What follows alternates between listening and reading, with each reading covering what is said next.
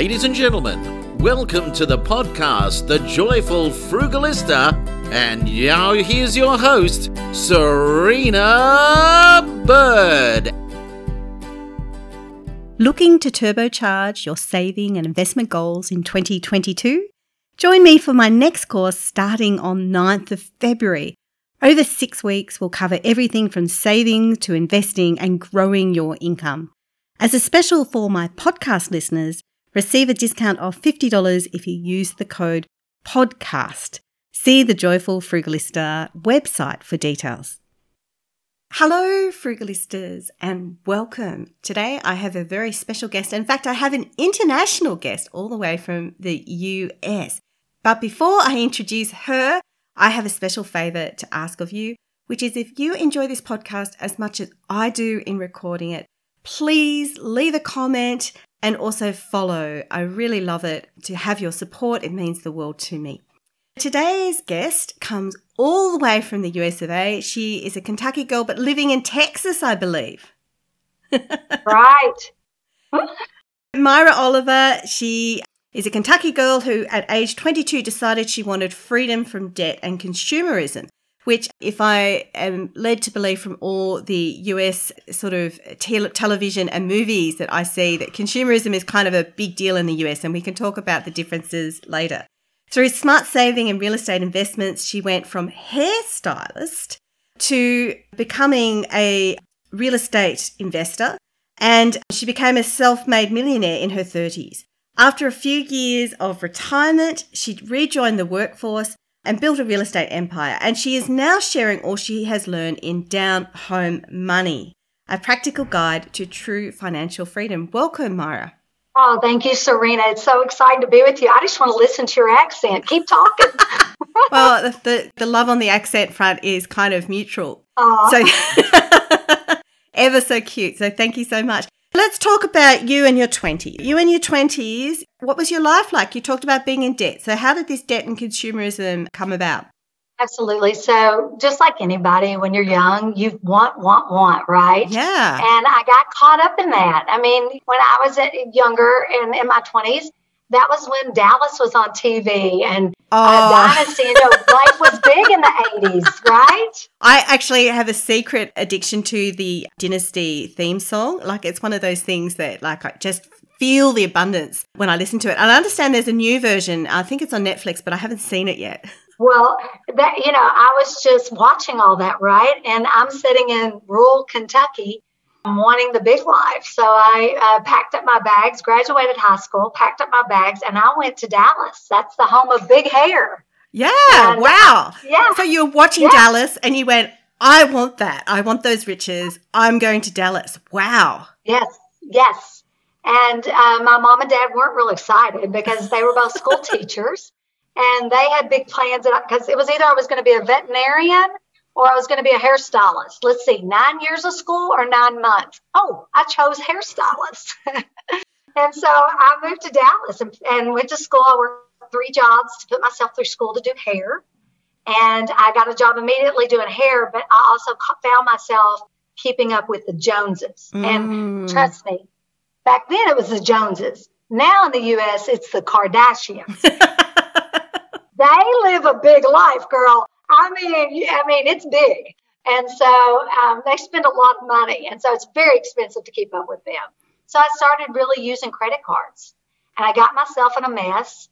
And I just woke up one day. And what really happened is my father passed away. And it made me really realize what's important in life and time that I didn't get to have with him. And I just started really reevaluating what I wanted my future to look like. And I just decided I was tired of trading my time for money to pay my credit card bill, if I'm being honest. Yeah, well, there's a lot of things in there, but I can so totally relate. Like when you're in your 20s and you read all of this sort of stuff about believe it, manifest it, you deserve it. It's really easy to go, oh, well, I'm thinking abundant thoughts, so I'm going to dress abundantly, act abundantly, and the abundance will come. Right. And you and I both know that you really have to be diligent and purposeful. If you want financial freedom, you've got to watch and control your spending habits, buy what you need, not necessarily what you want, live on a budget, And that's what I did. I implemented all of that. I started tracking my net worth. I decided I wanted to buy some properties, real estate properties, because again, I have a high school education.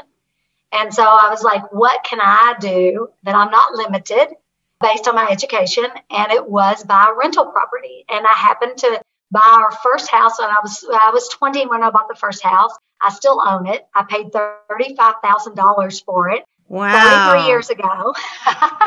Yeah, over 30 years ago. And I've made over $300,000 on that property. And the property's probably worth $200,000. But that's time. I mean, that's because of the appreciation of the property, owning it so long, because I buy and hold, I don't sell. So that was my first property. And then by the age of 33, we had gotten up to 10 properties. It took us 13 years total.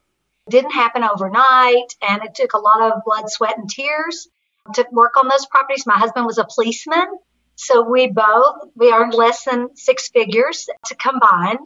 But we were able to start getting real purposeful with our money and buy assets that would throw us off another income. And we worked really hard to pay them down. And then by the age of 33, we had a net profit from 10 properties of $5,000 a month, which allowed my husband to quit his job, and I sold my hair salon. And we went on like a sabbatical of about 3 years, just living on our rental income. We live very cheaply, though, because we're people that we don't need a lot of stuff.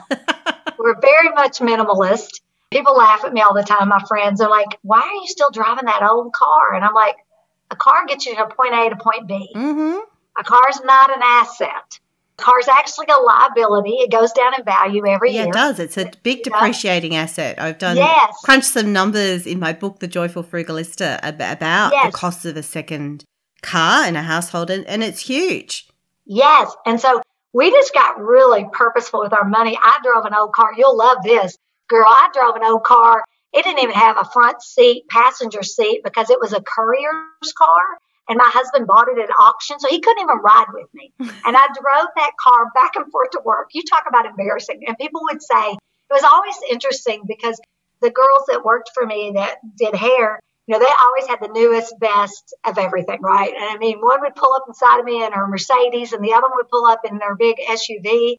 And I had this little Honda Civic missing seats besides the driver's seat. It got you from A to B, right?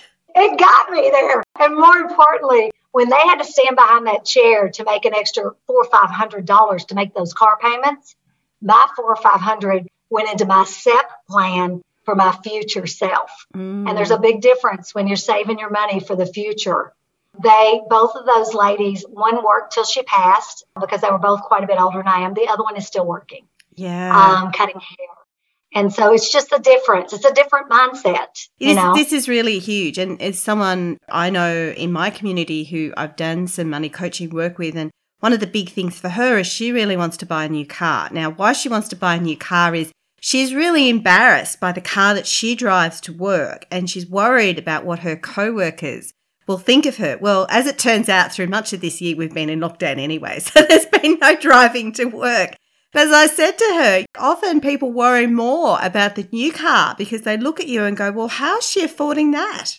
So true. And isn't it sad that we judge people based on what they have? Because you and I both know there's more blue-collar millionaires in the world than anything. And so I think it's interesting but we have social media has done that to us. We see all this on Instagram and Facebook, and we see people with their Lambo, and they're promoting this lifestyle. When actually, I coach a lot of real estate agents, and they make a lot of money.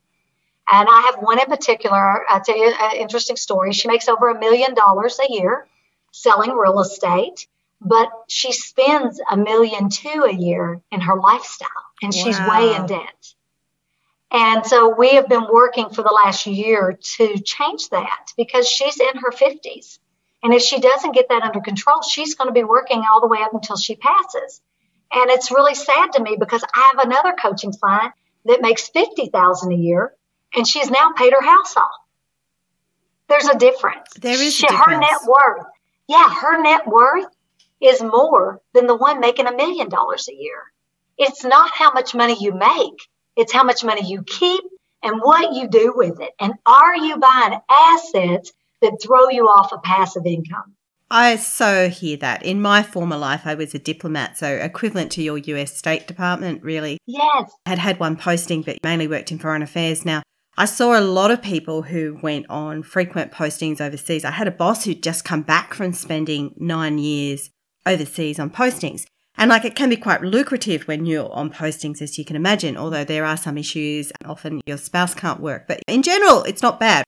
But what the issue is, when you're on posting, you are often, as part of your work, you are meeting with really high net worth people. You're meeting with CEOs, CFOs, leaders of political parties, the wealthiest people in town often, because that's your job to network with them. But then on some level, a lot of people think that they need to keep up with that lifestyle. But basically, they're public servants. They're not on that same kind of salary. I was shocked. My former boss, she was like, I can't afford to buy a house. I met her at a party and she's like, we can't afford to buy a house. And I was just kind of looking at her going, what are you talking about? Because I've nearly paid off mine and I've got investment properties and you've just been overseas for 9 years. But it's this whole thing. You socialize like that and you think you have to keep up with the Joneses or the Kardashians. And especially too, if you're working in a fairly glamour job, you feel sometimes that you need to spend a lot to keep up with that image. Yeah. Yeah. And isn't that so sad, right? Yeah. I'll never forget, I fight for private property rights. I fight in the state of Texas for property rights. I think it's so important. I mean, I'm a broker, a real estate broker, and I fight for that because a lot of my net worth is in property, real estate. And so I pulled up to meet with a senator, and he happened to be outside. He was walking into his office to meet with me. And he saw me drive up, and I have a 10-year-old van. Okay, it's no big deal, but it's perfect for my dogs because I used to have a lot of dogs because I did rescue, and they could all load up. I just swing the van door open, they'd all load, and that's what I have, and it's paid for. And so I pulled up. I had been in Florida. My husband and I on a vacation, and somebody had set on my hood. Believe it or not, it was in a parking garage and put a big dent in the front of it. So it did otherwise the car was in great shape. And it was really funny because he said to me, he goes, wow, you're different than most real estate agents. I was like, why is that? And he goes, well, he said, I would expect you to be driving a Lexus or a Mercedes. And I just started laughing. I said, listen, I don't have my money in my car. My money's making money. It's why I'm here to see you today. We're going to talk about private property rights because I own a lot of property. And he smiled really big. He goes, oh, you're one of those millionaire next doors I've read about. So I guess he read that book because that is a great book about the blue collar people that you have no idea their wealth. And I know a lot of wealthy people that you would never know they had any money. Yeah. You just would know. They don't wear it. I always tell people my motto, I don't wear my money, I don't drive my money, and I don't live in my money. My money makes money. I love that. And I'm laughing too because the last time my husband and I went to a property auction and we were cashed up, ready to potentially buy, although for various reasons we didn't.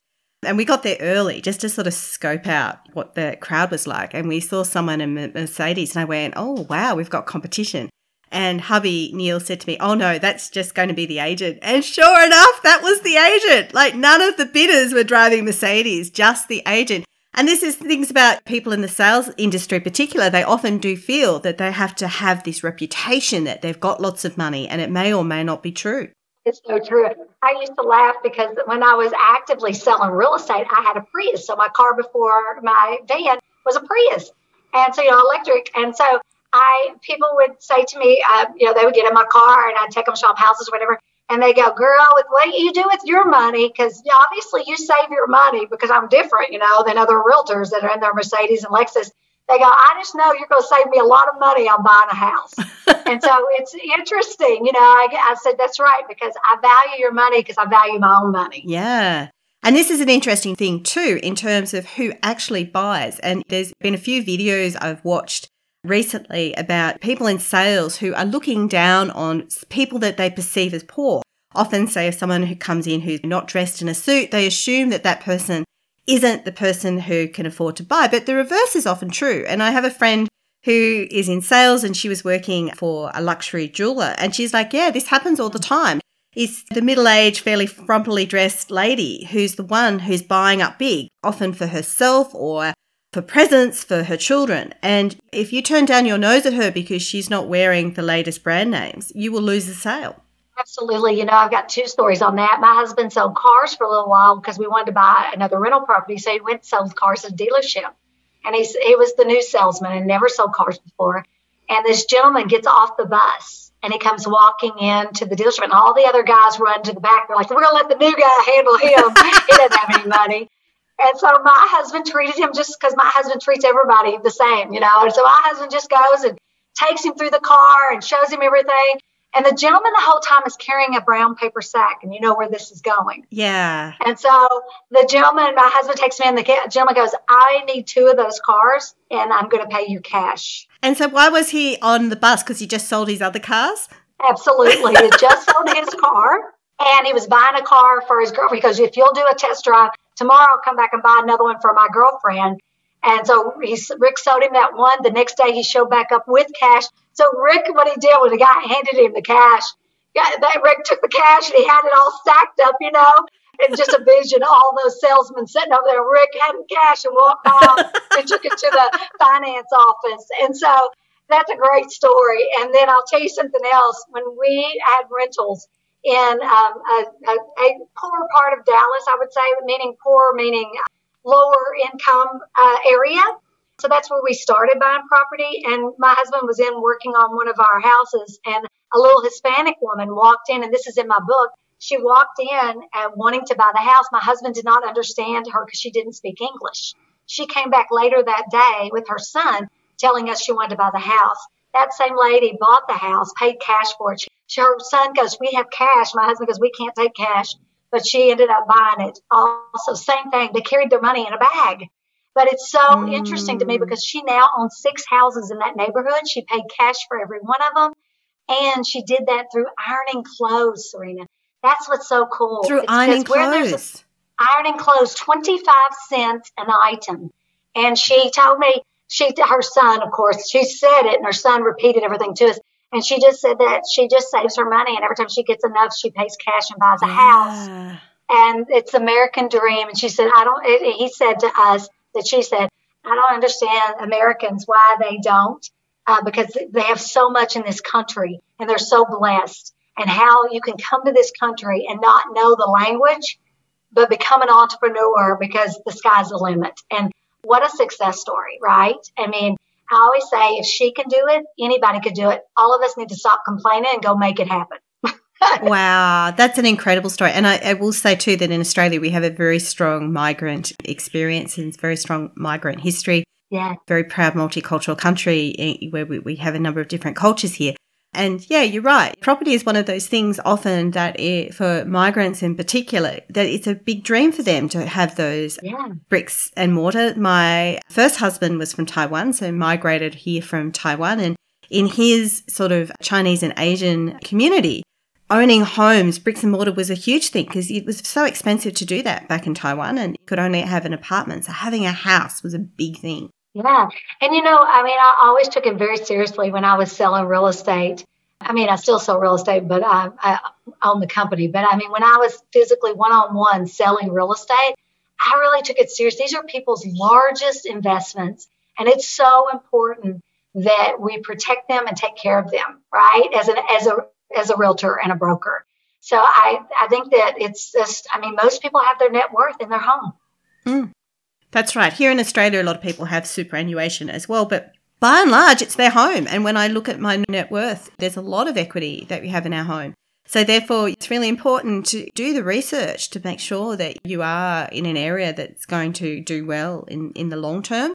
And also too, I'm a big believer that with property, the big thing is when you buy. That's when you earn the money, not when you sell, but when you buy. Oh, love that you just said that. You are absolutely right. People say that to me, we're going to sell and make a lot of money. No, you make your money on the buy. You make your money on the buy. Right. And it's picking the right stage of the market. Hubby and I back 2017, so what are we now? Nearly 4 years ago to this day, we were looking at properties in a place called Queanbeyan, which is a small town not that far away from Canberra, but it's in a different state. It's across the border. And for a long time, it had this reputation as being struggle town, and people wouldn't touch it. it was considered fairly icky or almost second class to live in Queanbeyan. Now, my husband was born in Queanbeyan. He's got family who lives there, so we don't have that kind of sense of second-class citizenship. We just look at the numbers. And 4 years ago, we looked at the numbers and we went, wow, the government doesn't have land tax, but it does here in Canberra when we live. So automatically there was a saving. The rental returns were fairly good. The rental demand was fairly good. There'd been a lot of local council developments that made it a lot more livable. A lot of the local pubs and restaurants had really done themselves up quite well. We could see there were a lot of younger people moving into the area. So we went, okay, now's the time to buy. And when I did, I remember we put an offer on something. I came back to work and people laughed at me. They went, why on earth would you buy in Queanbeyan? No one really with any taste or style lives in Queanbeyan. And I was like, have you been there recently? Because we have, and we actually really like it. Anyway, long story short, that's now boomed like no tomorrow. And there's people struggling to buy into Queanbeyan. But having that courage 4 years ago to make that call was something else. And, that's the thing. You've got to know the market and study the market because real estate is so local, right? And you have to really study it and understand it. It's really interesting because this year is the first time that my husband and I have really sold some properties. We've held all these years. But the market is ridiculous right now in the United States and some of the areas we've bought in, to the point where one property I just sold, I bought it in 2014 and I just sold it and I made 3 times what I paid for it. Wow. And so what's causing this boom in the US? And there's so much doom and gloom about the coronavirus. There's been all the trade war stuff, but yet it sounds like property has been booming in the US. Like what's happening? It's booming. And I represent 3 different states. And in 2020, we did 1.7 trillion in real estate. It's just crazy when you look at the numbers, because really the only thing that I think has caused the boom, in my opinion, is supply and demand. The problem is we don't have a lot of people are hanging onto their houses, whether they're worried that they're going to lose their job or they were worried that, they couldn't qualify. There's just been a lot of things, or they wanted to refinance, so they knew they couldn't put their house on the market because if they refinance.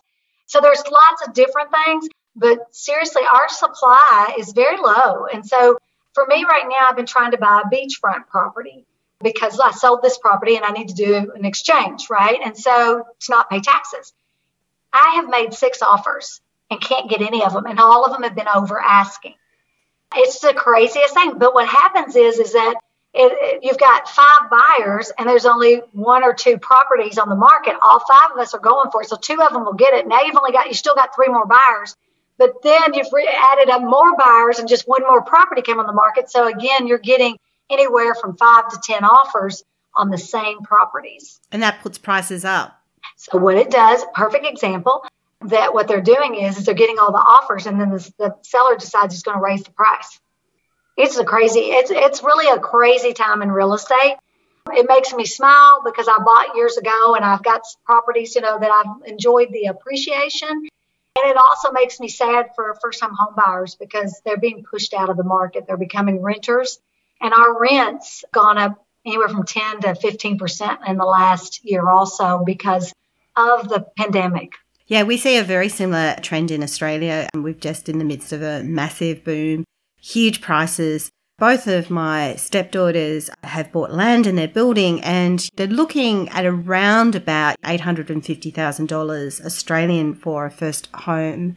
Now, I'm just trying to compare what that is in American dollars, probably about 500,000 or so. But this is first home buyers. But the trend is too towards first home buyers sort of going, well, it's just so hard to get in. We're going to buy the big home for life, and rather than when I first started out, which was something which we didn't necessarily see it that way. So it's a whole different trend too. They're looking for their first home. They're going to live at home for a lot longer and they're going to save a lot longer, and then they're going to buy a bigger home. So it's really interesting to watch those trends. Yeah, tell me this. Are y'all having any boom with tiny homes? With tiny homes? Yeah, there's a little bit of that, but not as much. And partly I think it's to do with local councils and what their planning legislation is. Like not everyone allows you to put a granny flat out the back to have a tiny home, which is the usual kind of pathway. It's often something that people consider doing when they've got an elderly family member who wants to live in, so it gives them their own space. And then you can make it so that it's one story and it's self-contained. And sometimes there are some benefits in terms of a different aged care kind of, I won't say handouts, but I'm just trying to find the correct word, but there's different government policies sometimes in terms of aged care that in assisted living that makes that affordable, but it really depends on what area you're in. Yeah. And I'm surprised there hasn't been more of this. I think it often really just comes down to your local council restrictions. It does. We just got one passed, which I'm really excited because it's about affordable housing for people. And we just got one passed, within 15 minutes of where I live. I'm really excited. It's going to be like a neighborhood of tiny homes and price point 100,000, which is fabulous, which would be like 300,000, I guess, in your area, or 250, which is reasonable for first-time home buyers. So I'm really excited about it because you're right. It has not passed before. And finally, I think they realize because our housing has gone up so much, it gives another option for people. And that's great. People need options. Well, surprisingly to many of us here in Australia, and I don't know whether you see the same trends in the US, but the largest cohort of homelessness and the biggest growing area is women in their 50s and above.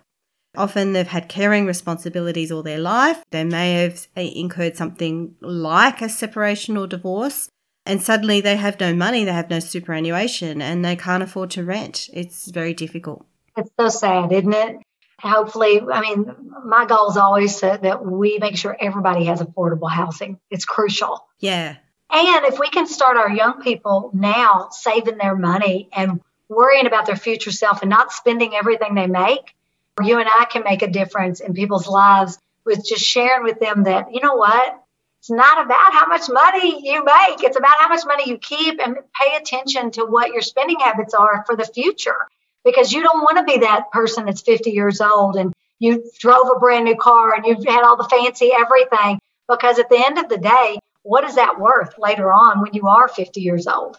It's not worth anything, right? Yeah. And if you haven't protect yourself and build a passive income stream, I have a YouTube channel called Down Home Money, and I'm building a dividend portfolio. So that's the other thing I've learned to do. Okay, I'm a novice, so let me first say that.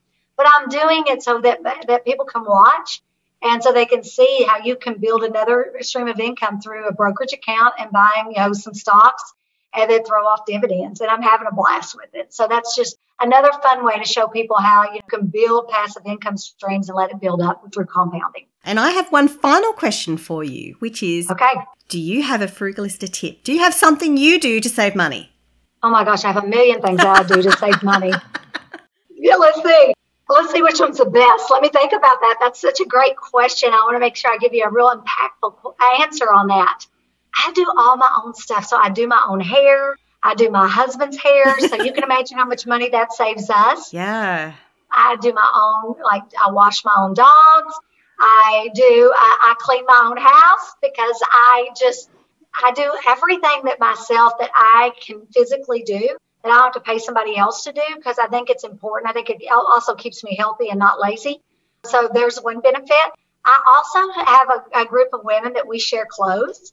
So we trade out clothes because, we all go through fat and skinny periods. That's just who we are, right? Yeah. And so we all kind of trade out, and we have a good time with it. You get nice clothes, but yet you're not having to buy them. We're just trading.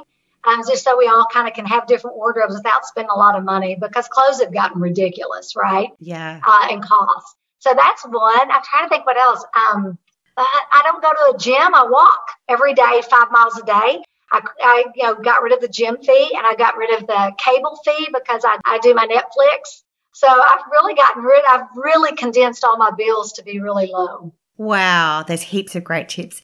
Thank you so much for being my guest. And how can people find you? Okay, great. Thank you so much for having me and allowing me to share. So I really appreciate you. And Down Home Money is my book. You can buy it on Amazon, and it's also an Audible, and you better like a Southern accent because I read it. If not, you better get the hardback. So then I've got my YouTube channel, Down Home Money, and my website's Down Home Money. So everything's Down Home Money. I just keep it simple. Wonderful. Well, thank you so very much. I appreciate you. You've been listening to The Joyful Frugalista with Serena Bird. And of course, sound has been by Neil Hadley. We could watch the boats float by. You could talk, and I would listen. I would